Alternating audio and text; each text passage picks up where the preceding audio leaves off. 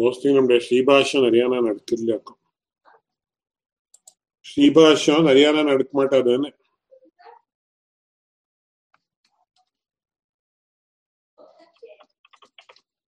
ஜனங்கள் வந்துண்டே இல்லையா?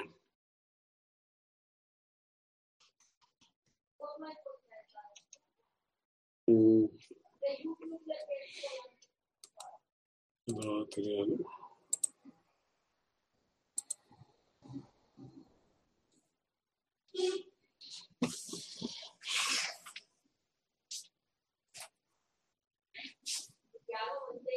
வந்துக்கிற 3 பேர் காணும் வியூவர்ஸ். என்ன போறோம்னா போறோம். அதுக்கு ஒன்று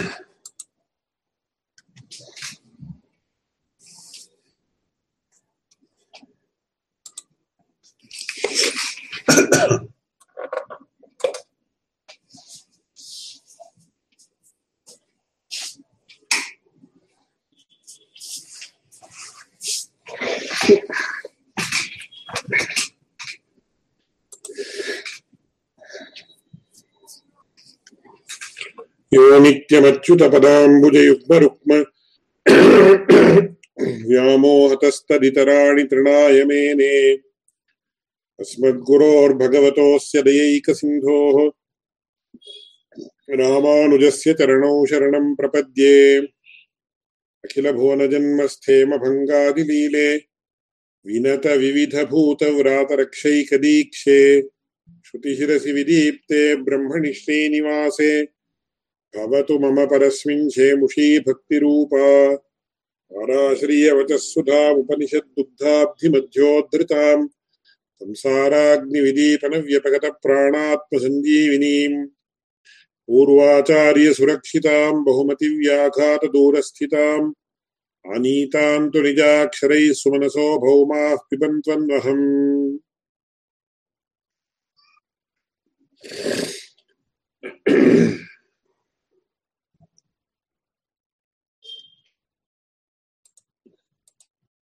பிரமிதாதிகரணம் என்கிற அதிகரணத்தினுடைய விஷயத்தை இதற்கு முன்னாடி நடந்த ஒரு கிளாஸ்ல கவனிச்சோம். இதுல விஷய வாக்கியம் என்ன அப்படின்னு கேட்ட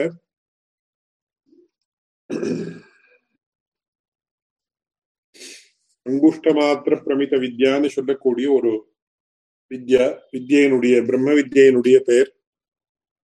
A vidya involving meditation on the entity that is of the size of the upper portion of the thumb. அது மூன்று இடத்துல அந்த அங்குஷ்ட மாத்திர பிரமிதகான்னு கடோபனிஷத்துல சொல்லப்பட்டிருக்கு. 4வது வள்ளி 12வது மந்திரம், அதே மாதிரியாக 4வது வள்ளி 13வது மந்திரம், 6வது வள்ளி 17வது மந்திரம், 3 இடத்திலையும் சொல்லப்பட்டிருக்கு. அங்குஷ்டமாத்திர புருஷோ பத்யாத்மனி திஷ்டதி ஈசானோ பூத பவ்யஸ்ய ந ததோ விஜுகுப்சதே அப்படின்னு ஒரு மந்திரம். இன்னொரு மந்திரம் அங்குஷ்டமாத்திர புருஷோ ஜோதிரிவா தூமகः ஈசானோ பூத பவ்யஸ்ய சஏவாத்ய சௌஷ்வஹ ஏதத்வைதத் அப்படின்னு 3வது மந்திரம். அங்குஷ்டமாத்திர புருஷோந்தராத்மா சதா ஜனானாம் ஹிருதயே சன்னிவிஷ்டः தம் ஸ்வாத் ஷரீராத் பிரவருஹேத் முஞ்சாதி வைஷீகாம் தைர்யேண தம் வித்யாத் சுக்ரமமிருதம் தம் வித்யாத் சுக்ரமமிருதமிதி அப்படின்னு. இதுல அங்குஷ்ட மாத்திர பிரமிதகான்னு சொல்லி that is of the size of the portion of the thumb. ஜீவாத்மாவா கேள்வி. அதான் பகவத் ராமான்னு சொல்றார். தத்ர சந்திஹ்யதே கிமயம் அங்குஷ்டமாத்திர பிரமிதா பிரத்யேகாத்மா உத பரமாத்மா இதி. பூர்வபக்ஷம் என்னான்னு கேட்டா பிரத்யேகாத்மா இதி அப்படின்னு சொல்லி இந்த விஷயமும் முன்னாடியே சொல்லியாச்சு. பூர்வபக்ஷம் வியூ அங்குஷ்ட மாத்திர பிரமிதான்னு சொல்றது ஜீவாத்மா தான். என்ன ஜீவசிய அங்குஷ்ட மாத்திரத்துவ ஸ்ருதேஹே, ஜீவாத்மா தான் அந்த கட்டவிரலினுடைய மேல் பாகம் என்ன இருக்கோ அந்த பாக பரிமிதமான ஒரு பரிமாணம் அவனுக்கு உண்டுன்னு சொல்றது. எங்க என்ன பிராணாதிபா சஞ்சரதி ஸ்வகர்மபிஹி அங்குஷ்டமாத்திரோ ரவிதுல்ய ரூபா சங்கல்பாஹங்கார சமன்விதோயா அப்படின்னு சொல்றது. அப்படின்னு சொல்லி இருக்கிறபடியால இங்க அங்குஷ்ட மாத்திரா என்கிற சப்தத்தாலே சொல்லப்படக்கூடியவன் ஜீவாத்மாதான்னு கேள்வி. அதற்கும் பேர்ல என்ன சொல்றதுன்னா further even the mention of the supreme soul as having this size for facilitating his own worship also does not find mention here. வேற இடத்துல பரமாத்மா எதற்காக சின்னவனாக இருக்கிறான் அப்படின்னு கேட்ட நம்மை போல இருக்கக்கூடிய சாமான்யமாக இருக்கிறவர்களும் அவனை உபாசனம் பண்ணி மோட்சத்தை அடையலாம் அப்படின்ற ஒரு திருஷ்டினா அந்த ஒரு சின்னவனாக இருக்கிற மாதிரி இருக்கான் அப்படின்னு சொல்றது. இங்க அதையும் சொல்லல. அப்படி இருக்கிறபடியால இங்க அங்குஷ்ட மாத்திரான்னு சொல்றது ஜீவாத்மாதான்னு பூர்வபக்ஷிகள் சொல்ற. அதற்கு என்ன சொல்றது இல்லை. ஏன்னா பரமாத்மா அசாதாரணமாக இருக்கக்கூடிய ஒரு லிங்கம், ஒரு கமகம், ஹேது, காரணம் இங்க சொல்லப்பட்டிருக்கு. அதுதான் சப்தாதேவ பிரமிதா. பரமாத்மாவையே குறிக்கக்கூடிய, பரமாத்மாவை இங்கிலீஷ்ல சொல்றதான there are certain words that exclusively refer to the பரமாத்மா. அப்படி இருக்கிறபடியால இங்க சொல்லப்படக்கூடியவன் யார் அப்படின்னு சொன்ன பரமாத்மா அப்படின்னு சொல்லி இதி பிராப்தே ப்ரூமஹா. இப்படி கேள்வி வந்ததுன்னா அதுக்கு பதில் என்ன அப்படின்னா சப்தாதேவ பிரமிதா, அங்குஷ்ட பிரமிதா பரமாத்மா. அங்குஷ்ட மாத்திரா என்கிற சப்தத்தாலே குறிக்கப்படக்கூடியவன் யாருன்னா பரமாத்மா. எதனாலேன்னு சொன்னா ஈசானோ பூத பவ்யஸ்ய. பூதம் அப்படின்னா எது முடிஞ்சு போறதோ பாஸ்ட் அப்படின்ற அர்த்தத்துல போனது பூதம். மேல எது வரக்கூடியதோ அது பவ்யம். மேல பூத பவ்யஸ்ய அந்த நடந்து போனதுக்கும் ஈஸ்வரனாக இருக்கக்கூடியவன் ஈஷித்ருத்வம். அதான் இங்க சொல்றார் நச்ச பூத பவ்யஸ்ய சர்வஸ்ய ஈஷித்ருத்வம் கர்ம பரவசஸ்ய ஜீவஸ்ய உற்பத்தியதே. எது நடந்து போனதோ அதற்கும் சுவாமியாக இருக்கிறவன் ஜீவாத்மாவாக முடியாது. மேற்கொண்டு நடக்க போவதற்கும் கூட இந்த ஜீவாத்மா சுவாமி இல்லை. அப்படின்னு என்ன அர்த்தம் அப்படின்னு கேட்ட முக்கியமான விஷயம் என்ன, ஒரு ரொம்ப பிராக்டிக்கலான ஒரு விஷயத்தை நாம சொல்லணும்னா, மேற்கொண்டு என்ன நடக்க போறது, nothing is under our control அப்படின்னு ஒரு வார்த்தை உண்டு. அதே மாதிரியாக மேன் ப்ரொபோசஸ் காட் டிஸ்போசஸ் அப்படின்னு ஒரு வார்த்தையும் உண்டு. அதாவது நாம இதுல இன்னொரு இடத்துல பகவானுடைய ஒரு வார்த்தை என்னன்னா, அந்யோஹ்யன்ய சிந்தையதி ஸ்வச்சந்தம் விரதாமியம் அப்படின்னு ஒரு வார்த்தை. அந்யோகி அந்நிய சிந்தையத்தின்னா என்ன அர்த்தம்னா, அவனுக்கு அப்படின்னு நம்ம தமிழ்ல ஒரு கலோக்குவியலா சொல்றது, அவன் இந்த மாதிரி பண்றான், அவன் இந்த மாதிரி யோசிக்கிறான் அப்படின்னு அவன் அப்படின்னு சொல்றான். அவனுக்கு அவனுடைய இச்சை என்ன இருக்கோ அது மாதிரி நடக்கிறதுன்னு அவன் யோசிக்கிறான். அதுக்கு பழைய காலத்துல ஒரு கதை கூட சொல்லுவா, அது மகாபாரதத்திலயும் எங்கேயோ வந்திருக்கு அப்படின்னு சொல்லுவார். ஒரு பிச்சைக்காரன் இருந்தானா, அந்த பிச்சைக்காரன் என்ன பண்ணிதானா, அவனுக்கு அடுத்த வேளைக்கு என்னன்னு சாப்பிடுறதுக்கே கத்தி இல்லை. அப்படி இருக்கக்கூடிய ஒரு பிச்சைக்காரன் என்ன பண்ணினானா, யாரிடத்துலயோ ஒரு மாவு கொண்டு இந்த மாவை கலந்து சாப்பிடுறதுன்றது பழைய காலத்துல அந்த மாதிரி உண்டு. ஒண்ணுமே கிடைக்காமல் போனால் வயிறு நிறையணும் அப்படின்னு சொல்லி மாவுக்கு தீர்த்தத்தை விட்டு அந்த கலந்து அப்படியே சாப்பிடுவாங்க. அந்த மாதிரி அந்த மாவு கலந்து அது ரொம்ப விஸ்தாரமா கதை, ரொம்ப சுவாரஸ்யமா இருக்கும் கதை. அதை விஸ்தாரம் பண்ண போறது இல்லை இப்போ. ஆனா அந்த மாவை குழந்தை ஏதோ ஒரு இடத்துல இப்படி படுத்துட்டு இருந்தானா, அவனுடைய காலை வச்சுக்கிற இடத்துல கொஞ்சம் இடம் இருந்துதான் அந்த இடத்துல. அங்க ஒரு செட்டி பானையில அந்த மாவை வச்சுட்டு இருந்தான். அப்படி வச்சுட்டு இருந்த போது அவனுக்கு ஒரு சொப்னம் ஏற்பட்டது, ஒரு கனவு ஏற்பட்டது. என்ன கனவு அப்படின்னு, இந்த மாவை நான் வித்தா எனக்கு 2 காசு கிடைக்கும், அந்த 2 காசை வச்சா இந்த மாதிரி பண்ணுவேன், அதுல இருந்து ஒரு 10 ரூபாயில இருந்து இப்படி பண்ணுவேன், அதுல இருந்து ஒரு 100 ரூபாயில எப்படி பண்ணுவேன் அப்படின்னு சொல்லி பெரிய ஒரு கற்பனா ரூபமான ஒரு கனவு. இப்படி ஆகும் அப்படி ஆகும், அப்புறம் எனக்கு பெரிய பணக்காரன் ஆவேன், அதுக்கப்புறம் எனக்கு கல்யாணம் ஏற்படும், கல்யாணம் ஏற்பட்டதுக்கு அப்புறம் குழந்தைகள் தான் ஏற்படும் அப்படின்லாம் சொல்லி கடைசியில ஒரு நாள் எனக்கும் என்னுடைய பத்னிக்கும் ஒரு பெரிய சண்டை ஏற்படும். சண்டை ஏற்பட்டு அவள் எனக்கு சமத்தை ஏற்படுத்தினப்போ நான் ஜோரா ஒதிப்பேன்னு அவளை இந்த மாதிரி ஒதிப்பேன்னு சொல்லி அந்த செட்டிப்பானையும் ஒதிச்சுட்டான். அந்த மாவு எது இருந்ததோ அதையும் கழிச்சுனா அப்படின்னு சொல்றது கதை. எதற்காக அடியேன்னு சொல்ல வந்தேன் அப்படின்னு சொன்ன, என்ன நடந்திருக்கோ இதுவரை அது அதனுடைய ஈஷாரத்துவம் ஈஷித்திருத்தம் அதுவும் நம்ம கையில இல்லை. எது நடந்ததோ அது கதந்து கதமேவகின்னு சம்ஸ்கிருதத்துல சொல்றேன். இதுவரையில் இப்போ 2018, இன்னைக்கு 18th of February 2018, இதுவரையில் ஏதாவது நடந்ததை ஏதாவது நம்ம மாற்ற முடியுமா அப்படின்னு யாரும் நம்ம லைஃப்லயும் எதையும் மாற்ற முடியாது, இன்னொருத்தருடைய லைஃப்லயும் எதையும் மாற்ற முடியாது. So we are totally helpless in this regard. சரி, நாளைக்கு வருது ஏதாவது மாத்தலாம்னு, நாளைக்கு என்ன நடக்க போறதுன்னு நமக்கு தெரியாது, எப்படி மாத்துறது? ஏதோ நாம நினைக்கலாம் இந்த மாதிரி நாளைக்கு ஊருக்கு போகணும்னு இருக்கோம், நினைச்சுட்டு ஊருக்கு போகலாம், ஏதோ ஒரு சங்கல்பம் பண்ணலாம், அந்த சங்கல்பம் பகவத் சங்கல்ப அனுகுணமா என்றால் நடக்கும். அது இங்கேருந்து அடியனுடைய ஒர்க் பிளேஸுக்கு போகணும், நான் ஸ்கூட்டர் எடுத்துன்னு போகணும்னு கிளம்புறேன், ஸ்கூட்டர்ல ஏதோ ப்ராப்ளம் ஆகி பெட்ரோல் இல்லை இல்லை பஞ்சர் ஆயிடுதுன்னு எப்படி போக முடியும்?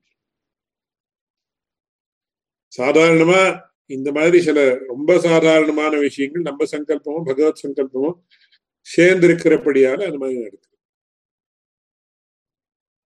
அதனால பூத பவ்யஸ்ய ஈசானஹா பரமாத்மா அப்படின்னு நீங்க சொல்றது ஸ்பஷ்டமா நமக்கு தெரியுது. எந்த ஜீவாத்மாவுக்கும் பூத பவ்ய ஈஷித்ருத்வம், நடந்து போனதை பத்தியும் அவனுக்கு எந்த கண்ட்ரோலும் கிடையாது. மேல எப்படின்னா அது நடந்து ஆயிடுத்த, இனிமே எப்படி மாத்துறது? அது இப்போ யார் பிறக்கணும், யார் பகவானுடைய ஒரு சந்நிதிக்கு அவருடைய திருவடிக்கு சேரணும் அப்படின்னு சொல்லி இதெல்லாம் யாருடைய சங்கல்பம்? பகவானுடைய. யாராவது மாத்த முடியுமா? யாரும் மாத்த முடியும். மேற்கொண்டு அடுத்த க்ஷணம் என்ன ஆறுது, நான் மாத்துறேன் அப்படின்னா மாத்து என்ன ஆக போறதுன்னு தெரியாது, எப்படி மாத்த முடியும்? அதனால நமக்கு இங்க என்ன சொல்றது ஸ்பஷ்டமா, என்ன இந்த ஜீவாத்மானுடைய ஹெல்ப்லெஸ்னஸ் ஒரு விதமா சொல்லப்படுறதுன்னு அடியேனுக்கு தோன்றுது. ஈசானோ பூத பவ்யஸ்ய சயேவாத்ய சௌஷ்வஹான்னு ஒரு இடத்துல சொல்றது. ஈசானோ பூத பவ்யஸ்ய நததோ விஜுகுப்சதேன்னு ஒரு இடத்துல சொல்றது. இப்பேற்பட்ட ஒரு இடத்துல என்ன சொல்றது, இப்பேற்பட்ட பூதம் பவ்யம் ரெண்டுக்கும் ஈஸ்வரனாக இருக்கக்கூடியவன் அந்த பரமாத்மா. அவனை புரிஞ்சுண்டா நமக்கு விஜுகுப்சா, மனசுக்கு கிளேசங்கள் அப்படின்னு சாதாரணமா வச்சுக்கணும், அது கிடையாது. அதே மாதிரியாக ஈசானோ பூத பவ்யஸ்ய சயேவாத்ய சௌஷ்வா. இப்போ மனுஷன் அப்படின்னு எடுத்துட்டா, இப்போ before I was born I was not there. ஏதோ ஒரு வஸ்துன்னு எடுத்துட்டா முன்னாடி இருக்குல்ல, இப்போ இருக்கு, மேல் கொண்டு இருக்க போறதில்லை. இப்போ உதாரணத்துக்கு இங்க ஒரு சாவி இருக்கு, இந்த சாவி மேனுஃபேக்சர் பண்றதுக்கு முன்னாடி இது இருக்குல்லை அப்படின்னு ஸ்பஷ்டமா சொல்லலாம். இப்போ இருக்கு, மேல் கொண்டு இருக்க போவதில்லை. ஏதோ ஒரு எதற்கெல்லாம் உற்பத்தி உண்டோ அந்த உற்பத்தி இருக்கிற வஸ்துக்கெல்லாம் நாசம் உண்டுன்னு ஒரு உற்பத்தியத்தை தன் நஷ்யதி. அப்பேற்பட்ட வஸ்துகளுக்கு தர்க்க சாஸ்திர முறையில என்ன சொல்ற காதாச்சித்கம் அப்படின்னு சொல்ற. காதாச்சித்கம் அப்படின்னா கதாச்சித் வித்தியமானத்துவ சதி கதாச்சித் அவித்தியமானத்துவம் அப்படி. ஏதோ ஒரு குறிப்பிட்ட சமயத்துல மட்டும் இருக்கு, மேல் கொண்டு இருக்க போறது அப்படின்னு இருக்கிற வஸ்து காதாச்சித்கம். ஏற்பட்டவன் அப்படின்னு கேட்ட ஈசானோ பூத பவ்யஸ்ய சயேவாத்ய சௌஷ்வஹா. முன்னாடியும் இருந்தான், இப்பொழுதும் இருக்கிறான், மேல் கொண்டும் இருக்கு. அதனால ஈசானோ பூத பவ்யஸ்ய சயேவ அத்ய, அத்யான இன்றைக்கும் இருக்கக்கூடியவன் பரமாத்மா. மேல் போகக்கூடியவன், இருக்க போறவன் யாருன்னா பரமாத்மா தான், வேற யாரும். பரமாத்மாவை தவிர வேற வஸ்துக்கள் எல்லாம் அனித்தியம். அதுல விஷயம் ஜீவாத்மா நித்தியம் இல்லையா, அந்த மாதிரி கேட்கலாம். ஜீவாத்மா பரமாத்மாவுடைய அம்சமாக இருக்கிறபடியால நித்தியம். மமைவாம்சோ ஜீவலோகே ஜீவபூதா சனாத்தனா அப்படின்னு பகவத்கீதை. மமைவாம்சா ஜீவலோகே ஜீவபூதா சனாத்தனா. எல்லாம் சாஸ்திரியமான முறையில வியாக்கியானம் பண்ணிதான் நமக்கு அந்த சுவாரஸ்யங்கள் எல்லாம் புரியும். எப்படின்னா, ரெண்டு விசேஷணங்கள் குறிப்பிட்ட ஒரு வியக்தியை குறிப்பதற்கு ரெண்டு விசேஷணங்கள் உபயோகிக்கப்பட்டால் அந்த ரெண்டு விசேஷணங்களுக்கும் அசதி பாதகே காரிய காரண பாவமும் இருக்கலாம் அப்படின்னு சொல்லி, அசதி பாதகே விசேஷணையோ காரிய காரண பாவம். தனவான் சுகி, தனவான் சுகி சைத்ரா, சைத்ரன் என்கிற ஒரு வியக்தி அவன் எப்பேற்பட்டவன் அப்படின்னா தனவான் சுகி அப்படின்னு சொல்லி. தனவான் சுகி அப்படின்னா பணக்காரன் சுகமாக இருக்கிறான் அப்படி. அப்போ அங்க என்ன சொல்லலாம் அப்படின்னு கேட்டா, இந்த இடத்துல அசதி பாதக்க வேற ஒரு தொந்தரவும் இல்லாமல் இருந்தால் தனவான் சுகி என்கிற இந்த ரெண்டு விசேஷணங்களுக்கும் ரெண்டு அட்ஜெக்டிவ்ஸுக்கும் காரிய காரண பாவத்தை சொன்னால் தப்பு கிடையாது. தனவத்வாது சுகித்வம். தனவான் சுகின்னா பணக்காரன் சுகமாக இருக்கிறான் அப்படின்னு என்ன அர்த்தம் அங்க அப்படின்னா, பணக்காரனாக இருப்பதால் சுகமாக இருக்கிறான். அந்த மாதிரி அதே நியமத்தை இங்க அன்வைத்தால் மமைவாம்சோ ஜீவலோகே ஜீவபூதா சனாதன. சனாதனஹா அப்படின்னா சதாத்தன சனாதனே அப்படின்னு. சனாதனஹான்னு நித்தியமாக இருக்கக்கூடியவன் ஜீவாத்மா. எதனால? பரமாத்மா நித்தியமாக இருக்கு. அந்த பரமாத்மாவனுடைய அம்சமான ஜீவாத்மா மமைவாம்சோ ஜீவலோகே ஜீவபூதா.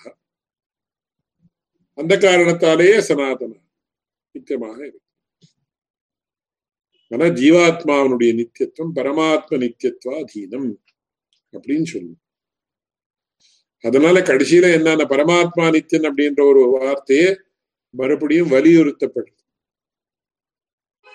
எப்படி அப்படின்னா சயேவாத்ய சௌஷ்வஹா, முன்னாடி இருந்தவன் அப்படின்னாலும் பரமாத்மா, இப்பொழுது இருக்கக்கூடியவன் அப்படின்னாலும் பரமாத்மா, மேல் கொண்டு இருக்க போகிறான் அப்படின்னாலும் பரமாத்மா. அதனால ஈசானோ பூதபவ்யஸ்ய அப்படின்னா நடந்ததற்கும் அவன்தான் காரணம், அவன்தான் ஈசானஹா ஈஹிதா கண்ட்ரோலர், மேற்கொண்டு நடக்க போவதற்கும் அவன்தான் ஈஹிதா கண்ட்ரோலர். இது ஜீவாத்மாவுக்கு பொருந்துமோ? ஜீவாத்மாவுக்கு ஏதாவது ஒரு விஷயத்துல கண்ட்ரோல் இருக்கான? எந்த விஷயத்திலையும் கண்ட்ரோல் கிடையாது.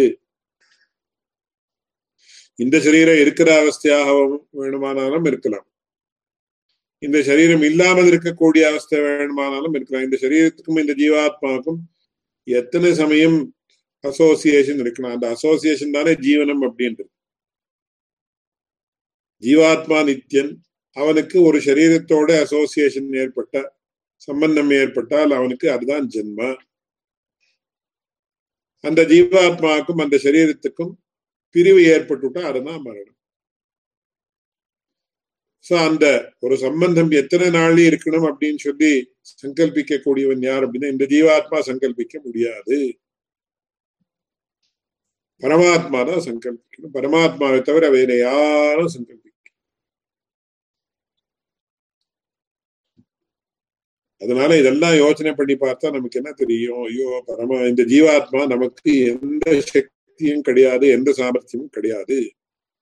நமக்கு ஒரு நிறைய பெரிய பில்லியனர், மல்டி பில்லியனர், பில்லியனர் நினைக்கலாம் I am controlling the world அப்படி. You cannot control yourself, how can you control the world? நம்ம சாஸ்திரங்கள்ல என்ன சொல்றது அப்படின்னா, ஒரு மூச்சு விட்டுட்டு மறுபடியும் அந்த மூச்சு எடுக்கணும்னாலே பரமாத்மா தான் காரணம். அதுக்கு ஜீவன யோனி யத்னம்னு வச்சிருக்கா சம்ஸ்கிருதத்துல. தர்க்கசாஸ்திரத்துல அதை பத்தி விசேஷமா சொல்லிட்டு, படுத்துட்டு இருந்தாலும் நம்ம மூச்சு விடுறோம், மூச்சு வாங்குறோம், நம்ம அதீனமாகவா இருக்குது? அது பரமாத்மாதீனம், வேற யாருடைய அதீனமும் இல்லை.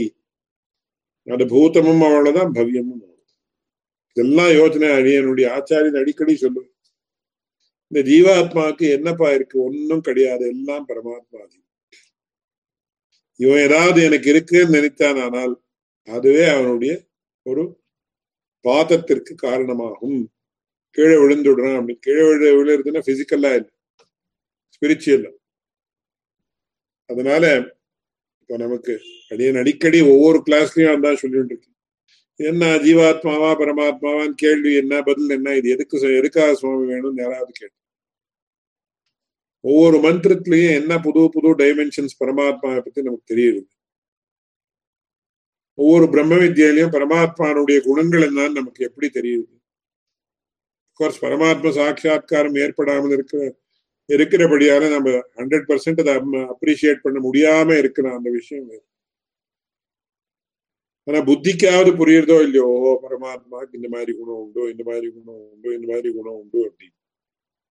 அதே சமயத்துல கான்ட்ராஸ்ட் பண்ணி பார்த்தா நமக்கு ஒன்றும் கிடையாது, நமக்கு ஒன்றும் கிடையாது, நமக்கு ஒன்றும் கிடையாது, ஜீவாத்மாவுக்கு ஒன்றும் கிடையாதுன்றது அது ரியலைசேஷன் பரியந்தம் போகாமல் இருந்தாலும் கூட அட்லீஸ்ட் புத்தியில ஓஹோ இப்படி சொல்லியிருக்கா, ரொம்ப ஆச்சரியமா இருக்கேன்னு ஒரு அனுபவிக்கிறதுக்காவது அவகாசம் ஏற்படும். அதனால ஒவ்வொரு அதிகரணத்திலையும் ஒவ்வொரு மந்திரம், ஒவ்வொரு உபனிஷத் வாக்கியம் நமக்கு உபாதைன்னா ஏன்னா இந்த விஷயம் ஒவ்வொரு தடவையும் நமக்கு தெரியப்படுத்தப்படுறது. அதனால சப்தாதேவ பிரமிதா, அந்த ஈசானோ பூத பவ்யஸ்ய என்கிற ஒரு வார்த்தை ஸ்பஷ்டமாக இருக்கிறபடியாக இந்த அங்குஷ்ட மாத்திரா புருஷா அப்படின்னு சொல்லி அது பரமாத்மாவுக்கு அன்வயிக்கிறது. மேல்கொண்டு அப்படியே அங்குஷ்ட மாத்திர புருஷா அங்குஷ்ட மாத்திர புருஷோந்தராத்மா சதா ஜனானாம் ஹிருதயே சன்னிவிஷ்டா அப்படின்னு இன்னொரு மந்திரத்துல அங்க சொல்றது, மூன்றாவது மந்திரம். இது எல்லாருடைய ஹிருதயத்திலையும் இருக்கக்கூடியவன் அப்படின்னா, எல்லாருடைய ஹிருதயத்திலையும் இருக்கக்கூடிய காமன் வியக்தி யாருன்னா பரமாத்மா. அதனால அதெல்லாம் நாம பார்க்கிற சந்தர்ப்பத்துல இது ஜீவாத்மாவை குறிக்காது, பரமாத்மாவை தான் குறிக்கும் அப்படின்னு சொல்லி சப்தாதேவா அப்படின்னு சொல்லி because of the usage of words like ஈசானோ பூத பவ்யஸ்ய that can denote the supreme Brahman only. இதுக்கும் பேர்ல ஒரு பெரிய ஆச்சரியமான விஷயம் இங்க ஒரு உபக்ஷேபம் அப்படின்னு சொல்லுவா சம்ஸ்கிருதம். உபக்ஷேபம் அப்படின்னா அது இந்த விஷயம் ஆரம்பிக்கிறது அப்படின்னு அர்த்தம். என்ன ஆரம்பிக்கிறது அப்படின்னு சொன்ன இங்க ஹிருத்யபேக்ஷயா து மனுஷ்யாதிகாரத்வாத் அப்படின்னு மனுஷ்யாதிகாரத்வாது அப்படின்னு சாஸ்திரங்கள் எல்லாம் மனுஷ்யாதிகாரம் மனுஷர்களை உத்தேசித்து சொல்லப்பட்டவை அப்படின்னு ரொம்ப பிரதானமான ஒரு விஷயம் இங்க சொல்றது. இங்க எதற்காக என்ன விஷயம் அப்படின்னு கேட்டா பரமாத்மனः உபாசனார்த்தம் உபாசக ஹிருதயே வர்த்தமானத்வாது உபாசக ஹிருதயஸ்ய அங்குஷ்டமாத்திர பிரமிதத்வாது ததபேக்ஷயா இதம் அங்குஷ்ட பிரமிதத்வம் உபபத்யதே. ஜீவஸ்யாபி அங்குஷ்ட பிரமிதத்வம் ஹிருதயாந்தர்வர்த்தித்வாத் ததபேக்ஷமேவ தஸ்ய ஆராக்ரமாத்ரத்வ ஸ்ருதேஹ. மனுஷ்யாணாமேவ உபாசகத்வ சம்பாவனைய சாஸ்திரஸ்ய மனுஷ்யாதிகாரத்வாத் மனுஷ்ய ஹிருதயஸ்ய தத்ததங்குஷ்ட பிரமிதத்வாத் खर तुरग भुजगादीनाम् अनंगुष्ठ प्रमितत्वेपि न तत्र कश्चित् दोषः स्थितं तावत् उत्तरत्र समापयिष्यते.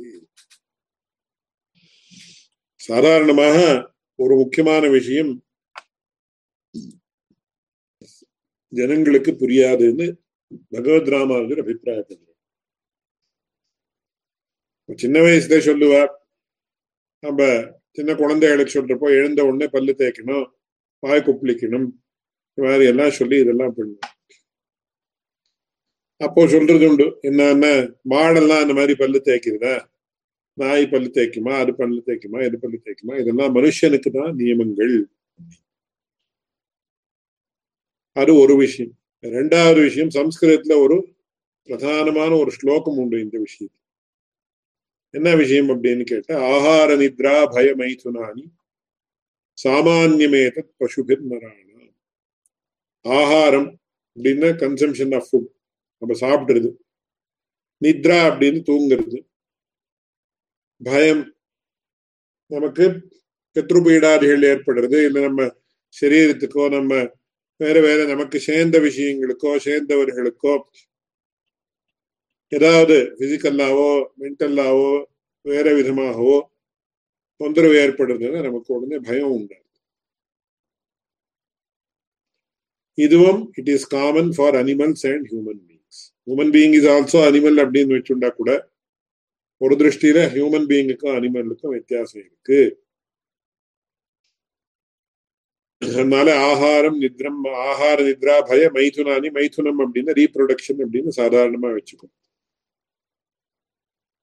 So these are the four aspects that are common to animals and human beings. அப்போ என்ன வித்தியாசம் அப்படின்னா ஞானம் ஹி தேஷாம் அதிகோ விசேஷா. பிராணிகளுக்கும் மனுஷனுக்கும் என்ன வித்தியாசம் அப்படின்னு கேட்டா மனுஷர்களுக்கு ஞானம் என்கிற ஒரு விஷயம் உண்டு. அந்த ஞானம் அப்படின்றது திவ்ய ஞானம் பிரம்ம ஜானத்திலேருந்து ஆரம்பிச்சு ஒரு லெவலுக்கு விவேகம் இத்தியாதிகளெல்லாம் நாம என்ன சொல்றோமோ டிசர்னிங் கேப்பபிலிட்டி, டிஸ்டிங்விஷிங் கேப்பபிலிட்டி, நியாய அநியாயங்கள், சத்தியாசத்தியங்கள், இதெல்லாம் புரியறதுக்கு அவகாசம் இருக்கு. என்னுடைய ஆச்சாரியன் ரொம்ப ஆச்சரியமா இரு வித்தியாசம் காட்டுவர். என்ன காட்டுவர் அப்படின்னு, ஒரு பூனை இருக்கு, மாடு இருக்கு, எத்தனையோ பிராணிகள் இருக்கு. இந்த பூனையினுடைய ஒரு சைக்காலஜி எப்படி இருக்கு?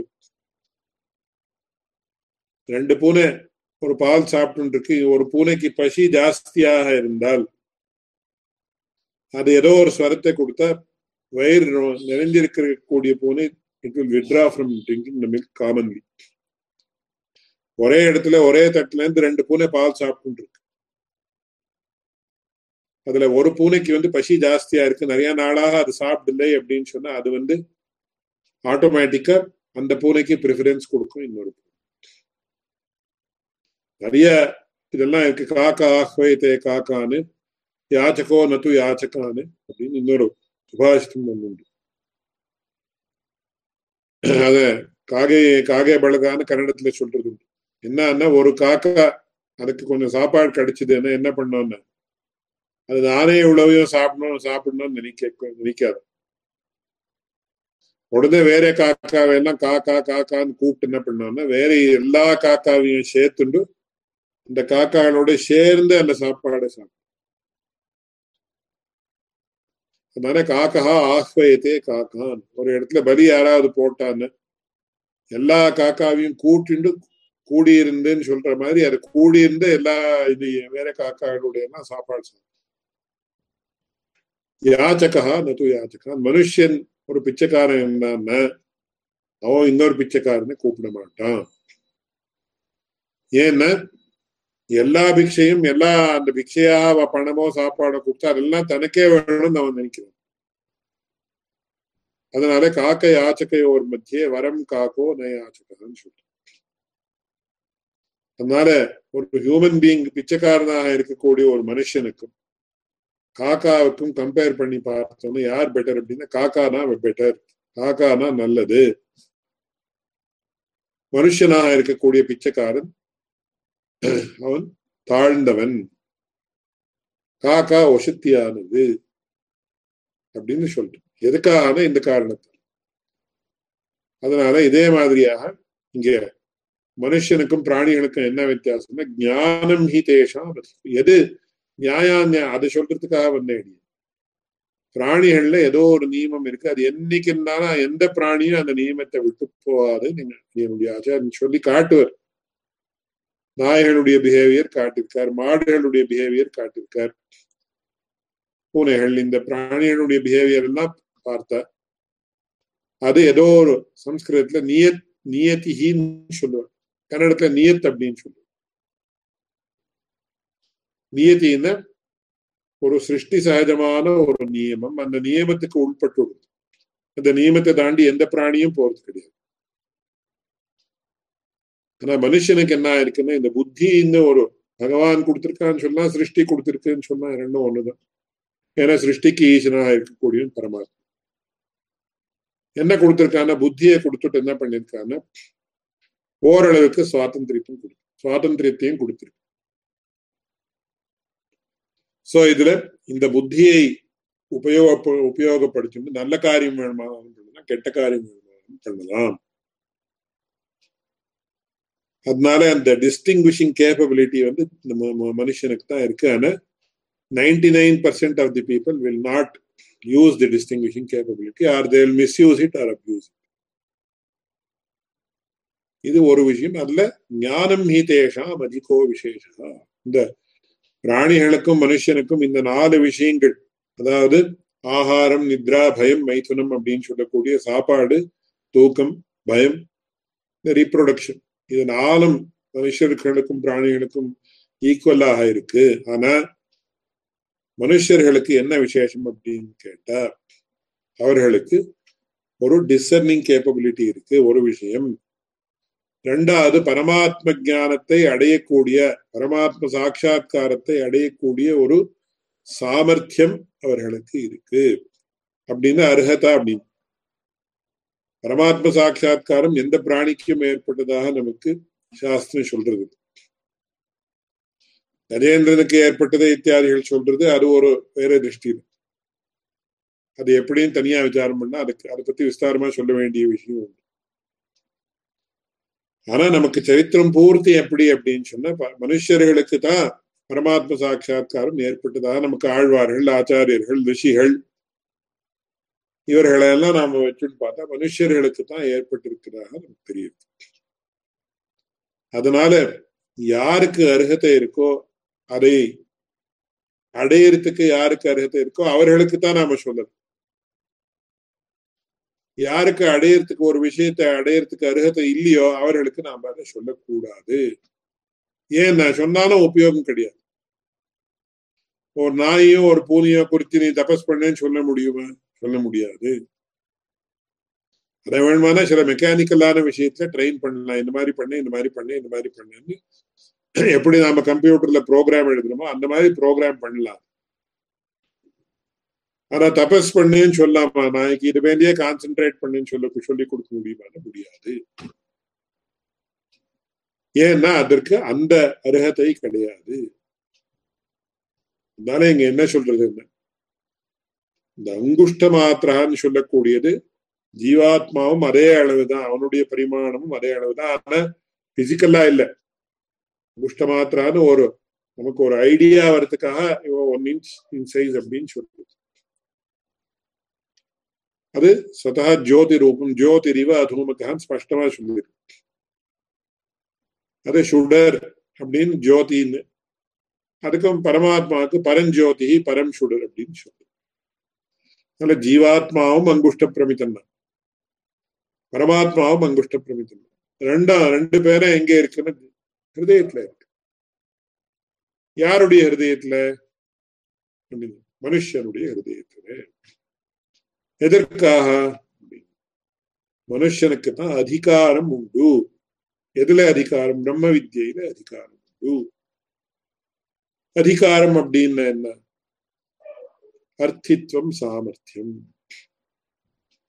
எனக்கு பரமாத்ம சாட்சா்காரம் வேணும்னு ஒரு ஆசை இருக்கு. பரமாத்மாவை பார்க்கணும், பரமாத்மாவை அறியணும், பரமாத்மாவை உணரணும் அப்படின்னு சொல்லி ஒரு ஆசை வேணும். அது அர்த்தித்வம் அப்படின்னு. அர்த்தின்னு வித்யாம், இப்ப வித்யார்த்தின்னு சொல்லுவேன், வித்யார்த்தின்னு சொல்லக்கூடாது, வித்யார்த்தின்னு சொல்லுவேன்.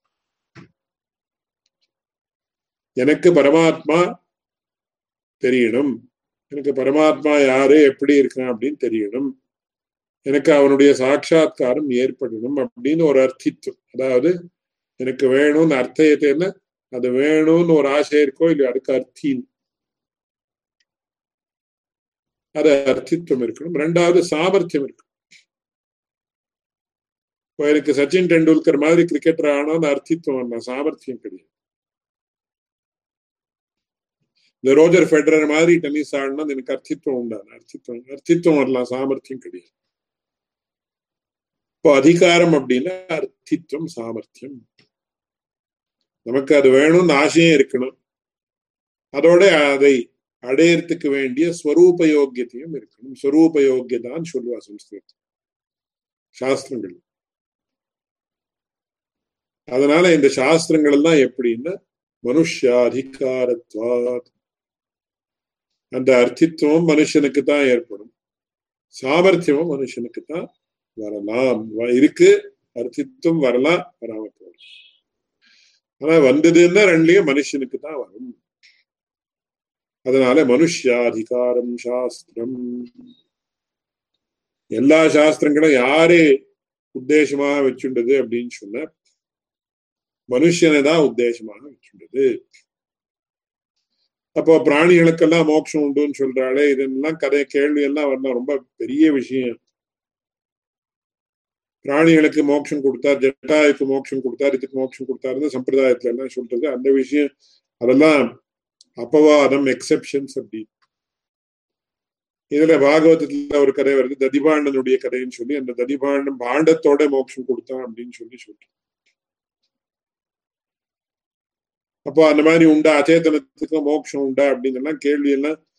இதுல ரெண்டு விஷயம் ஒண்ணுக்கு ஒண்ணு கன்ஃபியூஸ் பண்ணிக்க கூடாது. அபவாத ரூபமாக பகவானுடைய ஒரு வைசிஷ்டியத்தை சொல்றதுக்குன்னு சொல்லக்கூடிய சில கதைகள் வேறு. இப்போ இங்க ஒரு டப்பா இருக்குங்க, இதுக்கு மோட்சம் உண்டா இல்லையா அப்படின்னு கேட்டா இல்ல, நீ என்ன பந்தமே கிடையாது, மோட்சம் எப்படி வரும்? பந்தம் இல்லாமல் இருக்கிறபடியால மோட்சமும் கிடையாது. அப்போ அதிபாண்டனுடைய கதை வருது, அது வருது, இது வருதுன்னு கேட்கலாம். அதெல்லாம் இதுக்கும் அதுக்கும் கன்ஃபியூஸ் பண்ணிக்க கூடாது.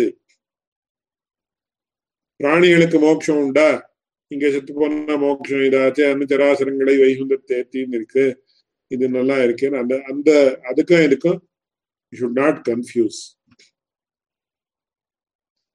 அதனால இங்க என்ன சொல்றதுன்னா மனுஷர்களுக்கு தான் இந்த கேள்விகள் எல்லாம், புண்ணிய பாபங்கள் எல்லாம் மனுஷர்களுக்கு தான்.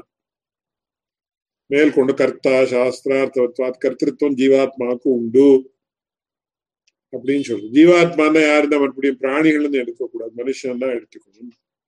அதான் இங்க கேள்வியே வருது. பிரம்ம வித்தியில அதிகாரம் மனுஷர்களுக்குன்னு சொன்னா அப்ப தேவதைகளுக்கு உண்டா?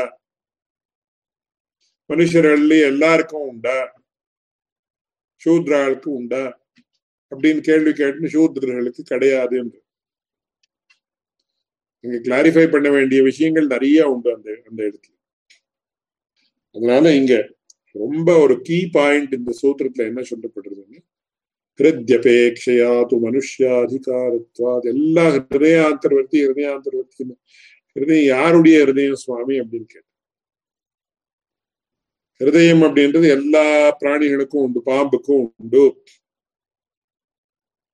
பட்சிகளுக்கும் உண்டு, இதுக்கு உண்டு. அதுக்கெல்லாமும் அங்குஷ்ட பிரமிதா ஜீவாத்மா பரமாத்மா உள்ளே இருக்காங்க கிடையாது. இதெல்லாமும் மனுஷர்களை வச்சுள்ளதான் சொன்னது.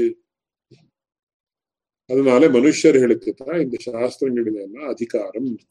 அதிகாரம் அப்படின்னா டூ மோஸ்ட் இம்பார்ட்டன்ட் ஆஸ்பெக்ட்ஸ், அர்த்தித்வம், சாமர்த்தியம்.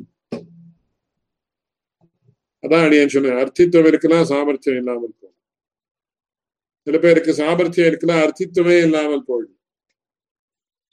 எனக்கு 1 கோடி ரூபாய் சம்பாதிக்கக்கூடிய சாமர்த்தியம் இருக்குன்னு சொல்லு, ஏன் பண்ணல, எனக்கு அர்த்தித்வம் கிடையாது, எனக்கு வேண்டாம் அப்படின்னு நான் சொன்னேன். ரெண்டும் சேர்ந்துதான் அதிகாரம்.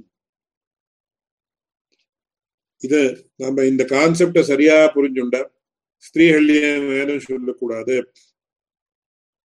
இத்தரர்கள் சூத்ரார்கள் ஏன் வேணும் சொல்லக்கூடாது, அவர்களுக்கு வேதத்துல அதிகாரம் உண்டா இல்லையான்னு, அதிகாரம் அப்படின்றதுடைய கான்செப்ட நம்ம சரியா புரிஞ்சுட்டோம்னா இந்த கேள்வியே வராது.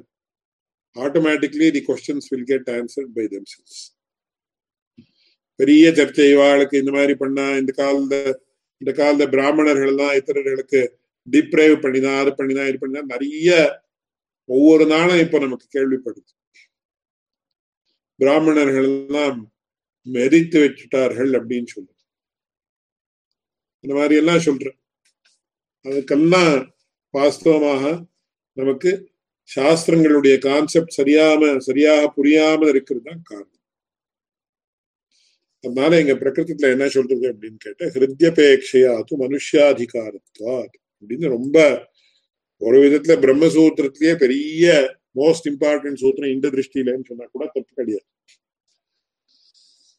அதனால இங்க என்ன சொல்றது, ஹிருதி, இந்த சூத்திரத்தினுடைய அர்த்தம் என்னன்னா, ஹிருதி அப்படின்னு, since the supreme soul is said to reside in a specific place called the hridaya within the body, எதுக்குன்னா அபேக்ஷயா அப்படின்னு, to facilitate the spiritual aspirant, யாருக்கு பரமாத்மாவை அறியணும், பரமாத்மாவை சாட்சாத்கரிக்கணும் அப்படின்ற ஒரு கொள்கை இருக்கோ அப்பேற்பட்டவனுக்கு to meditate upon him within the heart. யோகி ஹிருத் தியான கம்யம் அப்படின்னு எல்லா இடத்துலயும் ஹிருதயம்தான், ஹிருதயத்துல தியானம் பண்ணணும், ஹிருதயத்தை தியானம் பண்ணணும் நிறைய இடத்துல வந்து. And therefore it can be concluded that manushyaadhikaratvat, the shastras that ordain upasana or worship of the supreme Brahman are targeted towards the human beings only. அதுதான் இங்க மத்தியத்துல இங்கிலீஷ்ல வந்திருக்கு. It is the supreme soul being denoted as the entity that is of the size of the upper portion of the thumb, because the supreme Brahman is explained as residing in the heart portion of the human beings. Since it is to the human beings that the Shastras lay do's and don'ts. அதான் இங்க என்ன சொல்றார், மனுஷ்யானாமேவ, கீழே 3வது லைன்ல பாருங்க, மனுஷ்யானாமேவ உபாசகத்துவ சம்பாவனையா. ஏன் பிராணி உபாசனம் பண்ணக்கூடாதா அப்படின்னு அபவாதமாக இருக்கலாம், அந்த விஷயம் வேற. ஆனா அது கிடையாது. உற்சர்கத்தா எந்த பிராணிக்கும் உபாசனம் பண்ணணும்னு தோணாது. மனுஷ்யானாமேவ உபாசகத்துவ சம்பாவனையா சாஸ்திரஸ்ய மனுஷ்யாதிகாரத்வாது. சாஸ்திரம் அப்படின்னு சொல்லக்கூடிய வேதம், அதனுடைய சப்சிடியரி ஆஸ்பெக்ட்ஸ், ஸ்ருதி, ஸ்மிருதி, இதிகாசம், புராணம் எல்லாம், அதுக்கெல்லாம் சாஸ்திரம்னு பேர். சாஸ்திரஸ்ய மனுஷ்யாதிகாரத்வாது மனுஷ்ய ஹிருதயஸ்ய தத்ததங்குஷ்ட பிரமிதத்வாது. இந்த மனுஷனுடைய ஹிருதயம் தான் அங்குஷ்ட பிரமிதத்துவம். அந்த அங்குஷ்டத்தினுடைய ஒரு சைஸ் என்ன இருக்கோ, அதனுடைய பரிமாணம் என்ன இருக்கோ, அது மனுஷ ஹிருதயத்திற்கு தான் சேர்ந்தது. அங்குஷ்ட பிரமிதத்வாது கர துரக புஜகாதீனாம். கரம் அப்படின்னா கழுதை, துரகம் அப்படின்னா குதிரை, புஜகம் அப்படின்னா பாம்பு. இந்த வஸ்துக்களுக்கெல்லாம் அனங்குஷ்ட பிரமிதத்வேபி ந கஷ்டித் தோஷः. மனுஷனுக்கு தான் என்ன ஆகுதுன்னு அந்த அங்குஷ்ட பிரமிதான்னு சொல்லக்கூடிய அந்த தன்னுடைய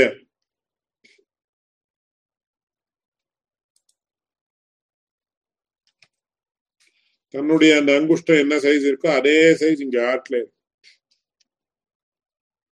அதுல ஆயுர்வேத சாஸ்திரமும் ஒரு சாஸ்திரமும், இது சாமுத்ரிகா சாஸ்திரம்னு ஆயுர்வேதத்துக்கும் அதுக்கும் ரொம்ப நிக்கட்டமான சம்பந்தம். ஒரு மனுஷன் அவனுக்கு எப்பேற்பட்ட சைஸ் இருக்குன்னா அவனுடைய கர்மானுகுணமாக சரீரம் ஏற்படுறது இதுன்றதெல்லாம் கரெக்ட். பட் ஸ்டாண்டர்ட்ஸ் என்னன்னு பிக்ஸ் பண்றது சாமுத்ரிகா சாஸ்திரத்துல ஸ்டாண்டர்ட்ஸ் பிக்ஸ் பண்ணி அவனுடைய அங்குஷ்ட பிரமாணம், இந்த கட்ட விரலினுடைய பிரமாணம் என்ன இருக்கோ அதுல இவ்வளவு, இது எவ்வளவுன்னா 2.9 inches இருக்கு. என்னுடைய ஹைட் நான் இங்கேருந்து தலையில இருந்து ஆரம்பிச்சு கீழே கால் வரியில் விரல் வரியில் ஹைட்டை நம்ம அளவு எடுத்துட்டேன். அது இவ்வளவு அளவு தான் இருக்கணும்னு சொல்லியிருக்கு. அவ்வளவு அளவு இருந்தனா அது கரெக்டான ப்ரொபோர்ஷனேட்டான பாடின்னு சொல்லு. அதை காட்டிலும் குறைச்சல இருந்தாலும் it is not exactly proportionate. அவனுடைய அர்த்தாடியன்னு சொன்ன மாதிரி அவனுடைய கர்மானுகுணமாக வருதுன்னு சொல்லக்கூடிய விஷயம் வேறு. ஆனா is it according to the standards? The standards have been laid down in the shastras. அந்த மாதிரி இருந்ததுன்னா அப்போ அதுக்கு ரொம்ப பெரிய சிக்னிபிகன்ஸ் உண்டு. அப்பேற்பட்டவர்களுக்கு பரமாத்ம சாட்சா்காரம் ரொம்ப சுலபமா ஏற்படும் இத்தியாதி விஷயங்கள் எல்லாம் அங்க சொல்லப்படும். அதனால பாம்பனுடைய ஹார்ட் எவ்வளவு இருக்குன்னு எனக்கு தெரியாது, அதெல்லாம் இப்போ ரிசர்ச் பண்ணிருக்கலாம் பண்ணாம இருக்கு. அதுவும் இந்த மாதிரி இது பிளட் பம்ப் பண்றதா இது பண்றதா அதனுடைய ஃபங்க்ஷன்ஸ் என்ன, இல்ல குதிரைக்கு மாடுக்கு இதுக்கு யானைக்கு இந்த மாதிரி எத்தனையோ பிராணிகள் இருக்கு. அதுக்கெல்லாம் இந்த மாதிரி ஹார்ட் இருக்கான்னு கிடையாது. அதனால மனுஷனுக்கு மட்டும்தான் இருக்கு. என்ன சுவாமி மனுஷனுக்கு எதற்காக அப்படின்னு கேட்டு, அதுக்குதான் மனுஸ்மிருதியில ரொம்ப ஆச்சரியமா சொல்றது, பூதானாம் பிராணின ஸ்ரேஷ்டாக பிராணினாம் புத்திஜீவினா புத்திமத்சு நராஸ்ரேஷ்டாக அப்படின்னு சொல்லி இந்த சிருஷ்டில hierarchy among the living beings. பூதம் அப்படின்னா லிவிங் பீயிங் அப்படின்னு அர்த்தம். அந்த பூதத்துல பூதானாம் பிராணினா ஸ்ரேஷ்டா, அதுல பிராண சஞ்சாரம் பிராணவாயுனுடைய சம்சாரம் இருக்கோ அதுக்கு பிராணின்னு பேரு. ஏன்னா அமீபா இதெல்லாம் இருக்குது, லிவிங் பீயிங்ஸ், பட் அதுல பிராண சஞ்சாரம் கிடையாது. சோ பூதானாம் பிராணின ஸ்ரேஷ்டான்னு சொல்லி பிராணினாம் புத்திஜீவினா, அந்த பிராணிகளிலேயும் புத்தியை உபயோகித்து ஜீவிக்கக்கூடியது புத்திஜீவின்னு பேரு. அந்த புத்தி இருக்கக்கூடிய பிராணிகளிலேயும் பிராணினாம் புத்திஜீவினா புத்திமத்சு நராஸ்ரேஷ்டாக, அதுல நரர்கள் அப்படின்னு சொல்லி அந்த மனுஷர்களுக்கு சிரேஷ்டியம் உண்டு. ஏன்னா மனுஷா அப்படின்னாலே அதை பத்தி ரொம்ப மனுஷன் அப்படின்ற சப்தமே எப்படி வந்ததுன்னு ரொம்ப ஆச்சரியமான விஷயம். மன அவபோதனேன் தாத்து, அதான் distinguishing capability between good and bad, truth and falsehood, இந்த மாதிரி எல்லாம் சொல்லுது. அந்த நரர்களிலேயும் நரேஷு பிராமணா ஸ்மிருதாக அப்படின்னா பிராமணர்கள் அப்படின்னா அடியனுடைய ஆச்சாரம் கூடல் போட்டு இருக்கிறவன் அர்த்தம் கிடையாது. பிரம்ம பிராமண ஆத்மனா அந்தரஸ்மின் இமே லோகான்னு பிராமணன் எப்பேற்பட்டவர்னு சொல்றோம். அந்த பிராமணர்கள் எப்பேற்பட்டவர்கள் அதுலயே 4 ஸ்டேட்மெண்ட். நரேஷு பிராமணா ஸ்மிருதாக பிராமணேஷு ச வித்வாம்சः வித்வத்சு கிருதபுத்தயः கிருதபுத்திஷு கர்த்தாரः கர்த்ருஷு பிரம்மவாதினः அப்படின்னு ஹையஸ்ட் லெவல் இருந்த பிரம்மவாதி அப்படின்னு. பிரம்மவாதி சில பேர் பிரம்மவேதின்னு கூட அதை பாடாந்தரமா சொல்றோம். அதனால மனுஷன் அப்படின்னு ஒரு லெவலுக்கு அதுதான் ரொம்ப ஆச்சரியமா சொல்றது. மனுஷ ஜென்ம ஜந்தூனாம் நரஜன்ம துர்லபம் அப்படின்னு சொல்லு. பஞ்சாக்னி வித்யான்னு ஒரு வித்தியில இந்த ஜீவாத்மாவுக்கு ஒரு சரீரம் அப்படின்றது வருதுன்றதே எவ்வளவு சமமான விஷயம் அப்படின்னு ரொம்ப ஆச்சரியமா காட்டும். அதனால கடைசியில என்னன்னா நமக்கு இந்த மனுஸ்மிருதியினுடைய ஸ்லோகம் பிரசித்தமா இருந்தாலும் கூட இந்த விஷயத்துக்கெல்லாம் அப்ளை பண்ணி சொன்னவர் அடியனுடைய ஆச்சாரியன் தான். முதலாக சொன்னதா அடியன் கேள்விப்படுறது. ஏன்னா இன்னும் பெரிய வித்வான்கள் அநேகர்கள் இருந்தார்கள். அவர்களுடைய ஞானத்திற்கும் நாம் எல்லாரும் எல்லா சகல விதமான கௌரவத்தையும் கொடுக்கணும். இவருடைய வைசிஷ்டியம் என்னன்னா இந்த மாதிரி விஷயங்கள் தான் அபூர்வமாக சொன்னவர் அடியனுடைய ஆச்சாரியன். அதனால என்னன்னா பூதானாம் பிராணினஸ்ரேஷ்டாக பிராணினாம் புத்திஜீவினः புத்திமத்சு நராஸ்ரேஷ்டாக அப்படின்னு. நராக அப்படின்றது இப்போ நாம் யார் மனுஷர்களாக பிறந்திருக்கிறோமோ அப்பேற்பட்டவர்கள் தேர்ட் ஸ்டேஜ் ஆஃப் எவல்யூஷன்ல இருக்கு. அதுல பிராமணர்களாக பிறந்திருக்கிறவர்களுக்கு சில வைசிஷ்டியங்கள் ஜென்மத்தகா உண்டுன்றதுல எந்த சந்தேகமும் கிடையாது. ஆனா அது அகங்காரத்திற்கு காரணமாக ஆகக்கூடாது. அதனால என்ன அட்வான்டேஜ் இருக்கோ அந்த அட்வான்டேஜை நாம் உபயோகப்படுத்திக்கணும் அப்படின்னு என்னுடைய ஆச்சாரம். நரேஷு பிராமணா சுத்தா, பிராமணர்களுக்கு already there ahead by one step. அப்பேற்பட்டவர்களாக இருக்கிற நாம் என்ன பண்ணணும் அப்படின்னு கேட்டா அப்படின்னு அவர் சொல்லுவார் அப்படின்னு மேற்கொண்டு அடுத்த ஸ்டெப்புக்கு போறதுக்கு ட்ரை பண்ணணும்.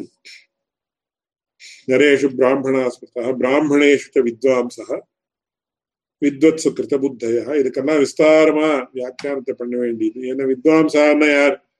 என்ன பெரிய வித்வான், சங்கீத வித்வான், நாட்டிய வித்வான் சொல்றாரு அந்த மாதிரி தான். அந்த வித்வாம்சா இல்லை. யார் பரமாத்மாவை புரிஞ்சுருக்காளோ அப்பேற்பட்டவர்கள் அப்படின்னு. அதுலயும் மறுபடியும் ஸ்டேஜஸ் இருக்கு. அதுதான் பிராமணேஷ வித்வாம்சः வித்வத்சு கிருதபுத்தயா கிருதபுத்திஷு கர்த்தாரः கர்த்ருஷு பிரம்மவாதினः அப்படின்னு இன்னும் மேற்கொண்டு 4 ஸ்டேஜ் நாம போக வேண்டி இருக்கு அப்படின்னு ரொம்ப ஆச்சரியமா அந்த மனுஸ்மிருதியினுடைய வார்த்தையை சொல்லி அவர் அடிக்கடி இந்த விஷயத்தை சொல்றார். அப்படி இங்க என்ன சொல்றதுன்னா, இதரர்களுக்கு பாம்பா இருக்குன்னா, ஒரு குதிரையா இருக்குன்னா, நாயா இருக்குன்னா, வேற என்ன இருக்கு, அதுக்கு இந்த மாதிரி ஹிருதயம் கிடையாது. அங்குஷ்ட பிரமித்தனாக இருக்கக்கூடிய ஜீவாத்மாவும் அங்குஷ்ட பிரமித்தனாக இருக்கக்கூடிய பரமாத்மாவும் இருக்கக்கூடிய ஹிருதயம் எங்க இருக்குன்னா மனுஷர்களுக்கு தான் இருக்கு. இதர பிராணிகளுக்கு இந்த மாதிரி ஹிருதயம் கிடையாது.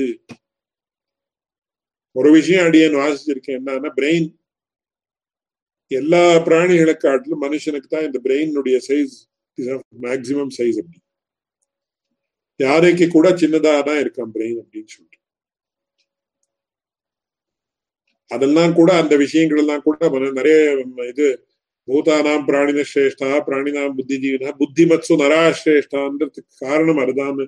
அது கூட அடியனுடைய ஆச்சாரியன் சொல்லியிருந்தாருன்னு ஞாபகம் அடிய. அதனால என்ன நமக்கு யோசனை பண்றதுக்கு சாமர்த்தியம் எங்க இருக்குன்னா பிரெயின்ல. And the human brain is the biggest in size compared to all other animals. அதனால அதுதான் பிராணிதான் புத்திமத்சு நராசிரேஷ்டான்னு சொல்றதுக்கு காரணம். அந்த விஷயம் வேற. பிரகிருதத்துல என்னன்னா, அங்குஷ்ட பிரமிதர்களாக இருக்கக்கூடிய ஜீவாத்மாவும் பரமாத்மாவும் இருக்கக்கூடிய ஹிருதயத்துல, அந்த ஹிருதயம் எப்பேற்பட்ட ஹிருதயம்னா மனுஷ ஹிருதயம். அதனால மனுஷ ஹிருதயத்துல இருக்கக்கூடிய பரமாத்மாவை தியானிப்பதற்கு யாருக்கு சாமர்த்தியம் உண்டு? மனுஷனுக்கு தான் சாமர்த்தியம் உண்டு, வேற யாருக்கும் கிடையாது அப்படின்னு சொல்லி இந்த இடத்துல இந்த பிரமிதாதிகரணத்துல இந்த விஷயம் வருது. வந்த உடனே மேல வேற கேள்வி வருது. அந்த கேள்விக்கு பதில் சொல்ல போய் இன்னொரு 3 அதிகரணங்கள் இந்த அதிகரணத்திலேயே சேர்ந்திருக்கு. ஏதத் கர்ப்பே ஏதத் கர்ப்பே ஏதத் கர்ப்பே. அதுதான் அடுத்த கிளாஸ்ல நம்ம பார்க்க போறோம். அதுதான் அதுக்கும் பேர்ல ஸ்திதம் தாவது உத்தரத்திர நிரூபியதே. இந்த பிரமிதாதிகரணத்திலேயே சொல்ல வேண்டிய விஷயங்கள் உண்டு. அந்த விஷயங்களை மேற்கொண்டு சொல்ல போறோம் அப்படின்னு சொல்லி ஸ்திதம் தாவது உத்தரத்திர சமாபயிஷ்யதே அப்படின்னு சொல்றோம். அதான் பிரமிதாதிகரணங்கிறது தேவதாதிகரணம் அப்படின்னு. மனுஷர்களுக்கு தான் உபாசனம் பண்றதுக்கு அவகாசம் உண்டு அப்படின்னா தேவதைகளுக்கு கிடையாதான்னு கேள்வி. அதுக்கப்புறம் அதுலயும் அந்த பிரமிதாதிகரண கர்ப்பம் அப்படின்னா பிரமிதாதிகரணத்துல சேர்ந்து இருக்கக்கூடிய தேவதாதிகரணம் அப்படின்ற விஷயம் வருது. அது அடுத்த கிளாஸ்ல அந்த விஷயத்தை பார்க்கலாம் அப்படின்னு சொல்லி இன்றைய கிளாஸ் இங்க முடிக்கிறேன். லைவ் கொஸ்டின்ஸ் ஏதாவது இருந்தா கேட்கலாம்.